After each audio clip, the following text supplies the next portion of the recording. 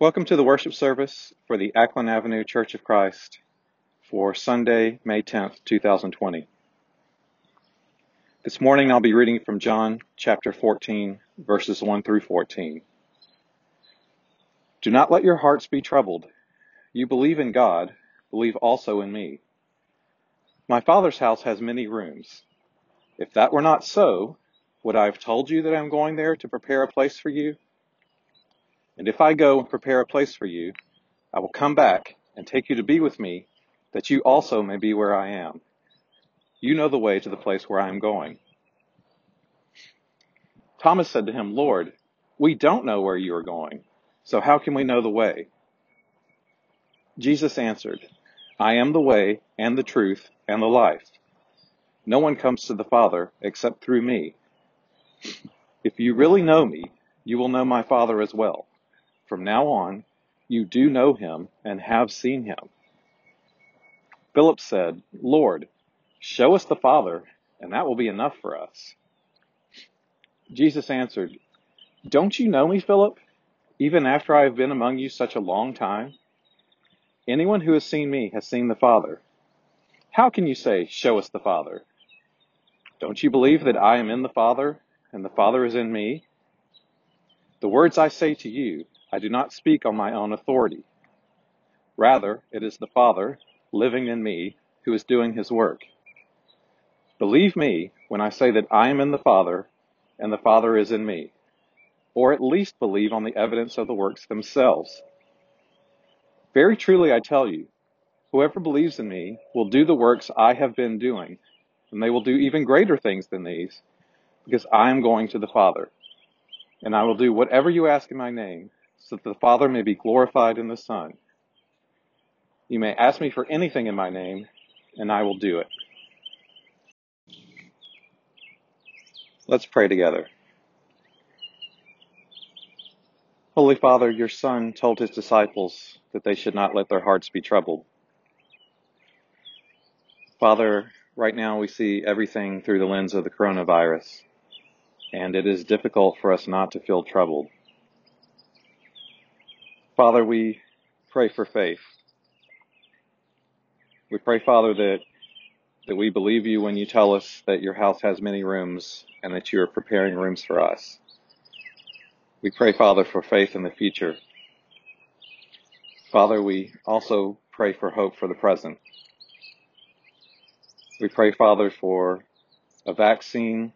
We pray, Father, that this disease will be mitigated.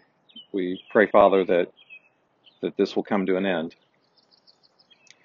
We pray, Father, for those people who find themselves hungry or poor or without a place to stay. Lord, we ask that you bless those people. Father, we are mindful of your Son's words when he says that whoever believes in him will do the works that he has been doing.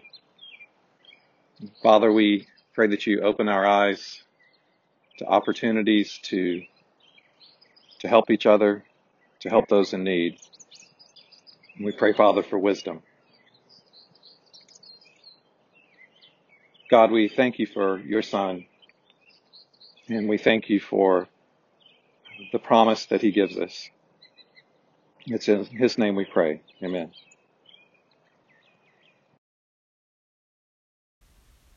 Feel free to stop the recording now and worship the Lord.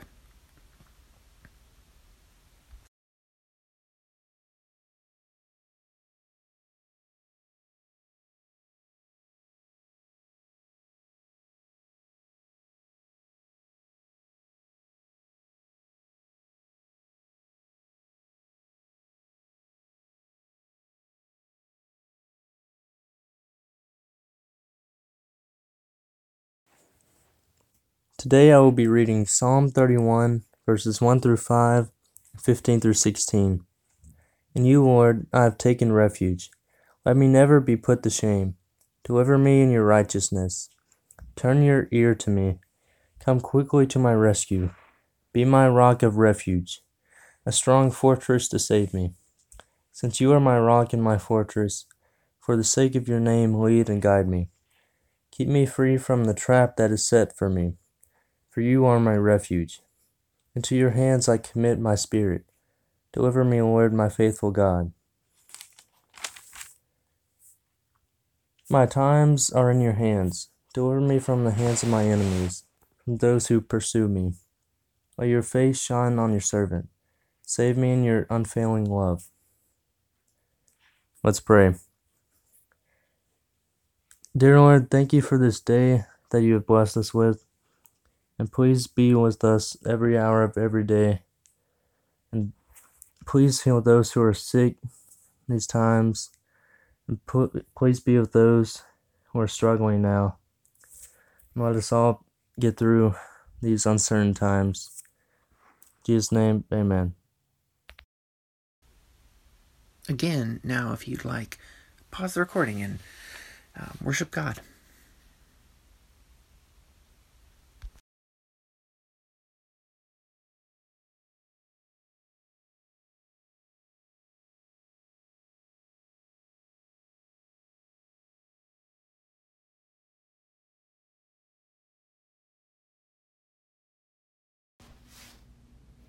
Good morning, church.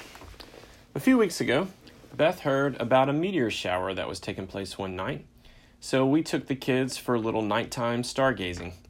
And as we looked up at the stars that night, I remembered some of the first times that I went stargazing. Specifically, I remember a summer trip my family took to the northeastern part of the United States, and I remember one night we were in the state of Maine, and I saw my first falling star. I'll never forget it. On that same trip, my grandfather, Gramps, he always wanted to point out the Big Dipper and the Little Dipper. So at the various campgrounds we were staying at in our family RV at night, he would always help me find the Big Dipper and the Little Dipper. And both of these are constellations, so kids like collection of stars, and they look like ladles or gourds.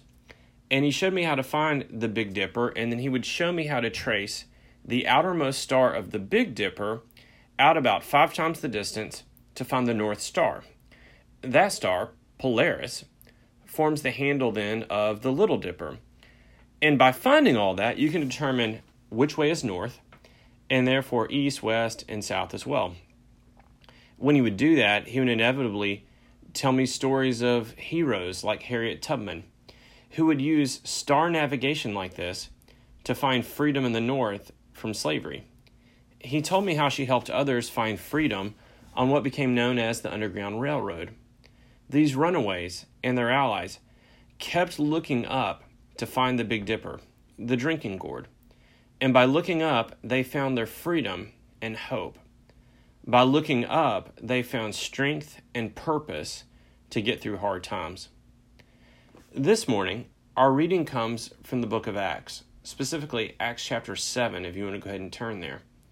We meet Stephen, a Grecian Jew who had been selected to help solve the delicate widow food distribution crisis of Acts chapter 6. You may remember that story. Full of the Spirit, Stephen performed great wonders and signs. Some grew jealous and suspicious of him, but he didn't back down. They brought false charges against him, but he didn't recount. They threatened to kill him, but he kept going. As they did kill him, he never wavered. He even forgave them. How does a person do that? What makes someone do that? Stephen kept looking up, and he saw something that changed everything. Our reading is Acts chapter 7, verse 55 through 60. But Stephen, full of the Holy Spirit, looked up to heaven and saw the glory of God, and Jesus standing at the right hand of God. Look, he said, I see heaven open and the Son of Man standing at the right hand of God. At this, they covered their ears, and yelling at the top of their voices, they all rushed at him, dragging him out of the city, and they began to stone him. Meanwhile, the witnesses laid their coats at the feet of a young man named Saul. While they were stoning him, Stephen prayed, Lord Jesus, receive my spirit. Then he fell on his knees and cried out, Lord, Do not hold this sin against them." When he had said this, he fell asleep. The book of Acts serves as Luke's sequel to his gospel, the book of Luke. It picks up the Jesus story after the resurrection and ascension. The sequel actually begins with a retelling of the ascension. That's a fancy word for Jesus going back up to heaven. The crucial questions of Acts, at least in the early chapters, are this: where did Jesus go, and what's he up to now? And that's not too different from some of our big questions. Have you ever wondered along these same lines? Where is Jesus? And what's Jesus doing right now? The storms this past week brought these questions to my mind. So we began in March with the tornadoes. We've been safer at home for 7 weeks now in Nashville. And then we had perhaps the greatest power outage in the history of the city. It's okay to admit it. It's okay. You were probably like me. Okay, God, I trust you, but where are you? What is going on? In Acts chapter 2, we see the Spirit come down at Pentecost. So Peter adds up the ascension, Jesus returning to heaven, and the Pentecost story. He adds them up together. And his sermon in Acts 2 answers the two great questions. Where is Jesus, and what's Jesus doing? Peter tells us where Jesus is at. He answers the what is God up to question. And it's important for us. I'll explain it this way. When I first left home, I noticed my parents did something for a number of years. Every time I'd get a new apartment or I'd move to a new place, they would try to come visit me sometime that year. They wanted to see my new place. And they'd often say things like, "I'm so glad to see where you are. Now when I'm back home, I can think of you and visualize where you are. When we talk on the phone, I'll be able to picture what you're doing." My parents would always say stuff like that. That's a nice feeling. I'm that way with other friends and family members. I like to visit people where they're at so I can picture them, even when I can't see them. A few years ago, one of my brothers moved to Kansas City, and I just had this deep desire to go visit him because I wanted to picture where he was at. I remember last summer, a few of us went out to Colorado, and one of the things we did is we visited with Micah and Rebecca, and it was fun to just see them in Colorado and kind of picture them in Colorado. That's a good feeling to be able to picture where someone we love is at. So pay attention to what is going on in these Acts readings, because these readings are for our comfort. The purpose is for us to be able to visualize Jesus, to see Jesus, so we can picture where Jesus is and what Jesus is up to anytime we think of him. So Peter offers these answers. And we should note this, by the way. Kids, this is figurative. What he's about to describe, if you go into outer space, you're not going to find what Peter describes. This is a metaphor. It's true. It's completely true. It's just not literal. Okay, so the first question, where is Jesus? And the answer, he's at the right hand of God. Second question, what is Jesus up to? Answer, Jesus is pouring out the Holy Spirit. So to make his argument in Acts 2, Peter references Joel chapter 2, Psalm 16, and Psalm 110. And for just a couple of minutes, real quick, I'd like to discuss that latter verse, Psalm 110. Psalm 110:1 is the most often referred to Old Testament verse in the New Testament. No other Old Testament verse gets as much attention in the New Testament as Psalm 110:1. And this should at the very least pique our interest. So it says, "The Lord says to my Lord, sit at my right hand until I make your enemies a footstool for your feet." The verse offers a little confusion up front in that first line with the two different lords. In the Hebrew language, these are two different words, so our English really doesn't do it justice. Notice that the first Lord is all caps. That signifies that it's the Hebrew word Yahweh, the holy name of God, the I Am, the name God revealed at the burning bush. The second Lord is simply the Hebrew word Adonai, meaning master. So what does all that mean? Literally, David is saying, Yahweh says to my master. Okay, Yahweh, the name of God, says to my master. So at Pentecost, Peter interprets this as God the Father, so Yahweh, says to Jesus the Son, in essence Adonai. God the Father says to Jesus the Son. This is an Old Testament prophecy about God's purposes of the coming Messiah. The Messiah has a mission, and this is the mission of the Messiah. Sit at my right hand until I make your enemies a footstool for your feet. That's the mission of the Messiah. That's the mission of Jesus. What does that mean? Picture a royal courtroom. And I want you to picture a throne that is higher than the main level. You have to climb, at the very least, several steps to get up to the throne. And it then has this effect. When people come to meet with the king, they are at the level of his feet. This serves as a reminder of who's in charge, right? Because when you come, you're looking at the king's feet, not looking the king directly in the eyes, right? You are lower, we are lower than the king. And the kings had helpers and assistants. A king's main assistant would sit beside his right hand and offer advice and counsel. He would also take orders and execute the will of the king. You're probably familiar with the phrase right-hand man. The musical Hamilton has a song by the same name. So imagine it this way. The king turns to his right-hand man and says, "How are things in the kingdom?" And if things are going well, the right-hand man says, "King, all things are at your feet." To put something at the king's feet was to put things under his will. In essence, then, an expression for kingdom rule, or shalom, peace, is basically all things are at his feet. So at Pentecost, Peter shows how this prophecy is fulfilled in Christ. After dying for our sins and conquering death, Jesus returned to heaven. He sat down at the Father's right hand, and he's putting all things at his feet. Jesus is in the process of conforming all things on earth to the will of God. That's what we mean by the kingdom. The kingdom is where what the king wants actually happens. The will of the king, putting things at the king's feet. Jesus is making all things new. Jesus is bringing shalom to the earth. Jesus is putting all things at his feet. How? How's he doing that? By sending down the Spirit.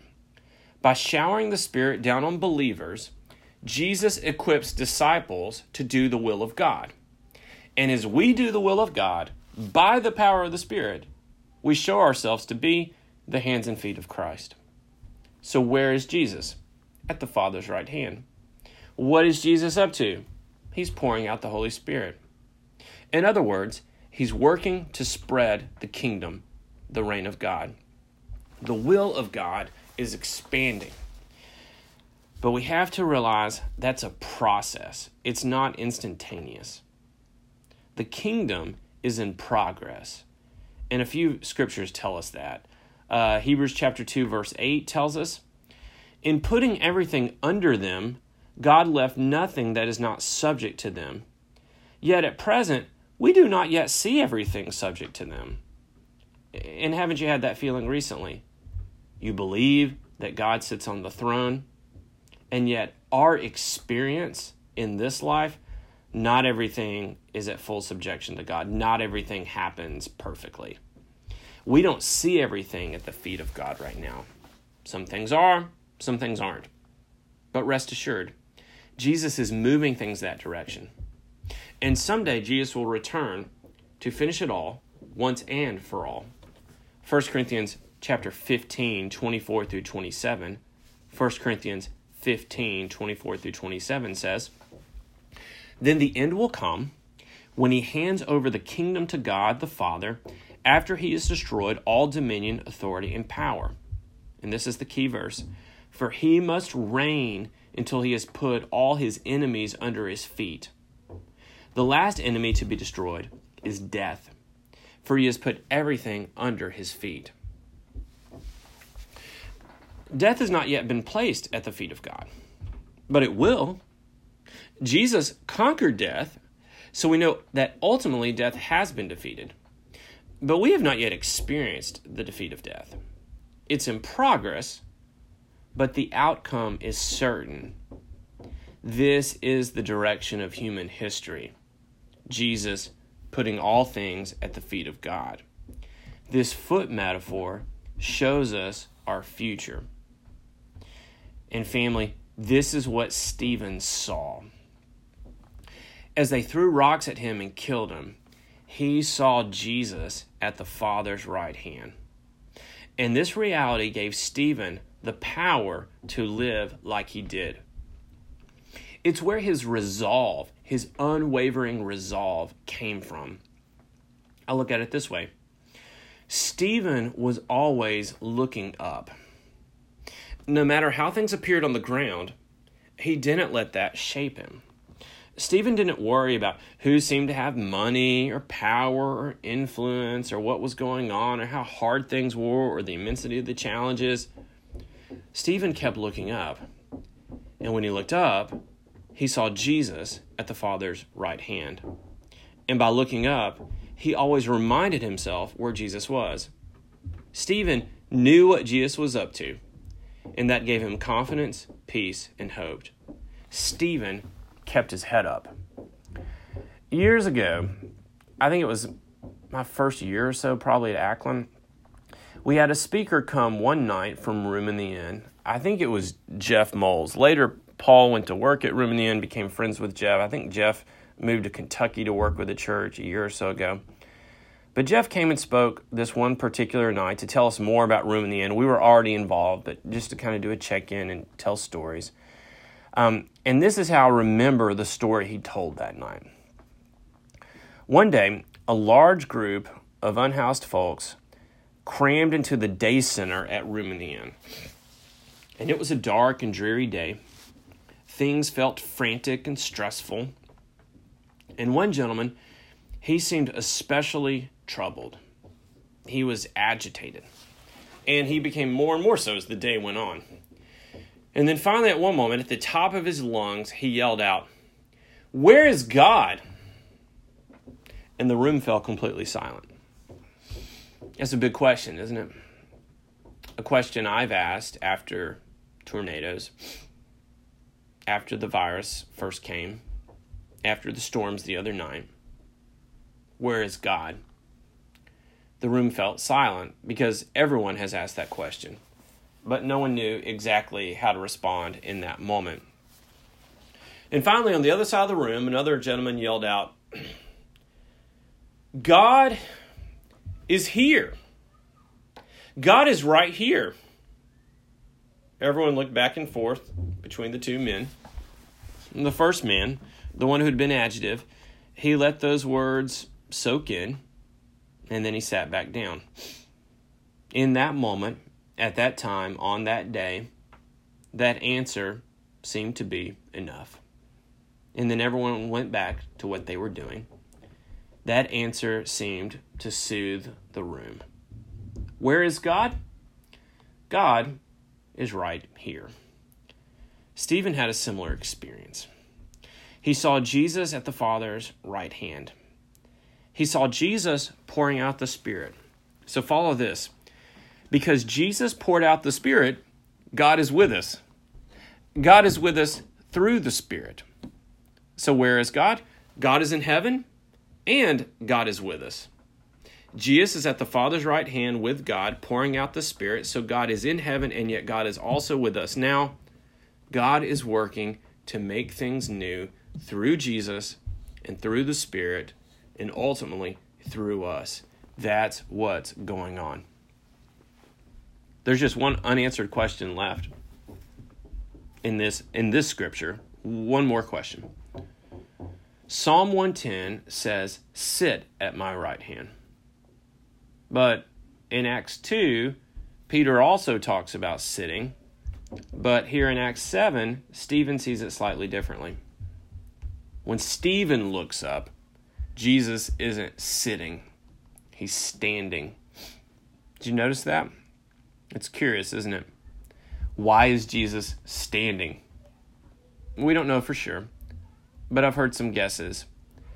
Maybe Jesus stands out of concern. Maybe Jesus stands as a sign of respect for Stephen's martyrdom. Maybe Jesus stands as an allusion to his desire to act on our behalf.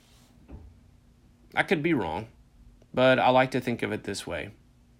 Jesus sits at the Father's right hand pouring out the Spirit, but when things are really tough, when his children are going through some really hard stuff, as Stephen was here, Jesus stands. Family, with all that we're experiencing right now, I picture Jesus, and Jesus is standing. That's what I see. And it's encouraging to be able to picture where Jesus is and to visualize Jesus even when we don't feel like we're 100% with Jesus. Jesus is standing. Do you see him? Look up. He loves us. He cares for us. We're not alone. Where is Jesus? He's at the right hand of God. What's he up to? He's pouring out the Spirit as he makes all things new. Jesus works to make the world right. Things may seem crazy, but keep your head up. Do not let the chaos overwhelm you. Jesus is standing. Please take a moment to worship God and to prepare your hearts and minds for communion.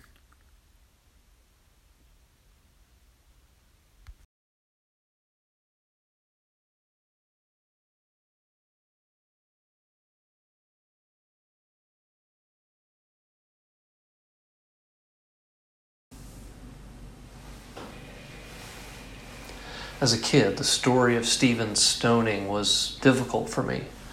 To stand firm in one's faith, even in the face of persecution, always made me uncomfortable. Growing up, Stephen and other martyrs from history passed the big test in my mind, the test I read from Matthew 10:33, in which Jesus says, "But whoever denies me before men, I also will deny before my Father who is in heaven."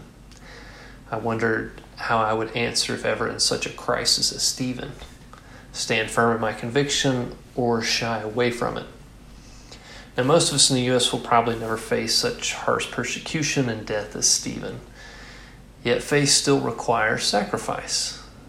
The test, I later realized, was not a one-time extreme occurrence, but more of an everyday decision that requires courage, like choosing to forgive your enemies as Stephen did. A decision that requires loyalty, like choosing in whom or in what you'll seek refuge.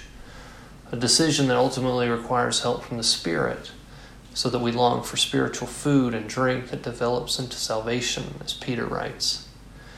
And while we aren't around the table of the Eucharist at 900 Ackland Avenue today, we eat that spiritual food and drink in this communion meal, wherever we are, as we realize, even in our little faith, that this act we do each week shapes us into those people whose life does not deny Christ.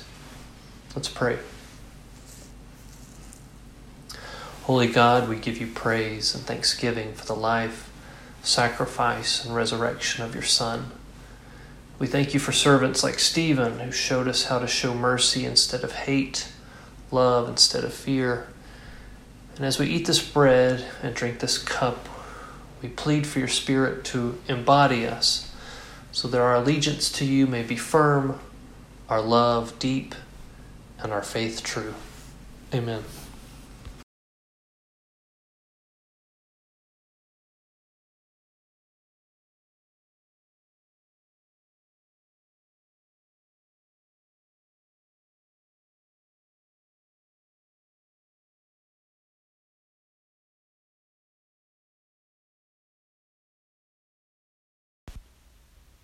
Feel free to express your thankfulness and worship God at this time.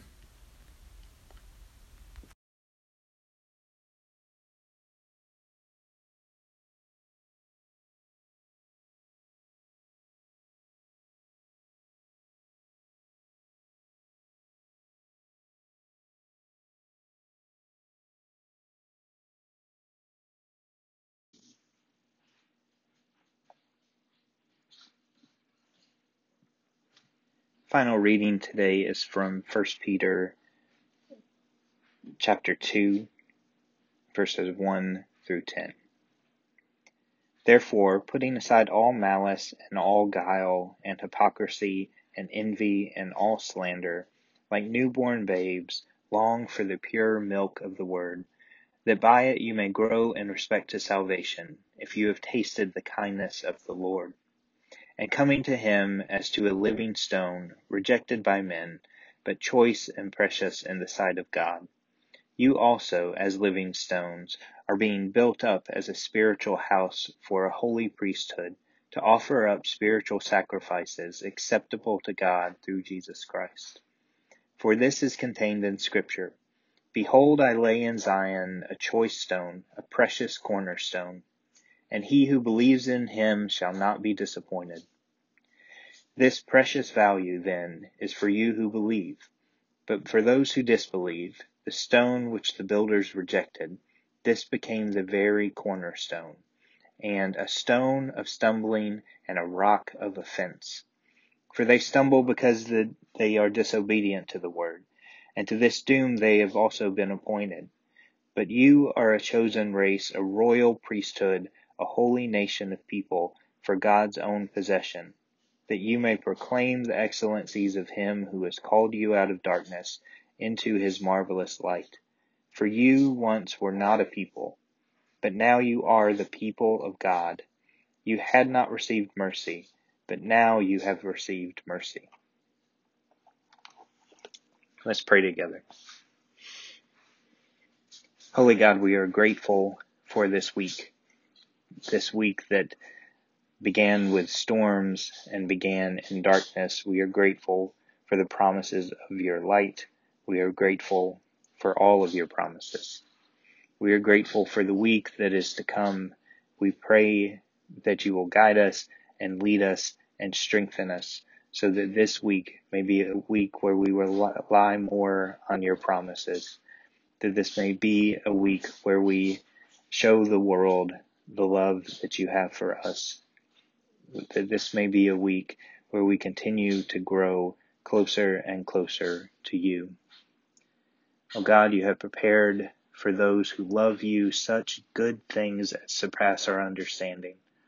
Pour into our hearts such love towards you, that we, loving you in all things and above all things, may obtain your promises, which exceed all that we can desire. Through Jesus Christ our Lord, who lives and reigns with you and the Holy Spirit, one God, forever and ever. Amen.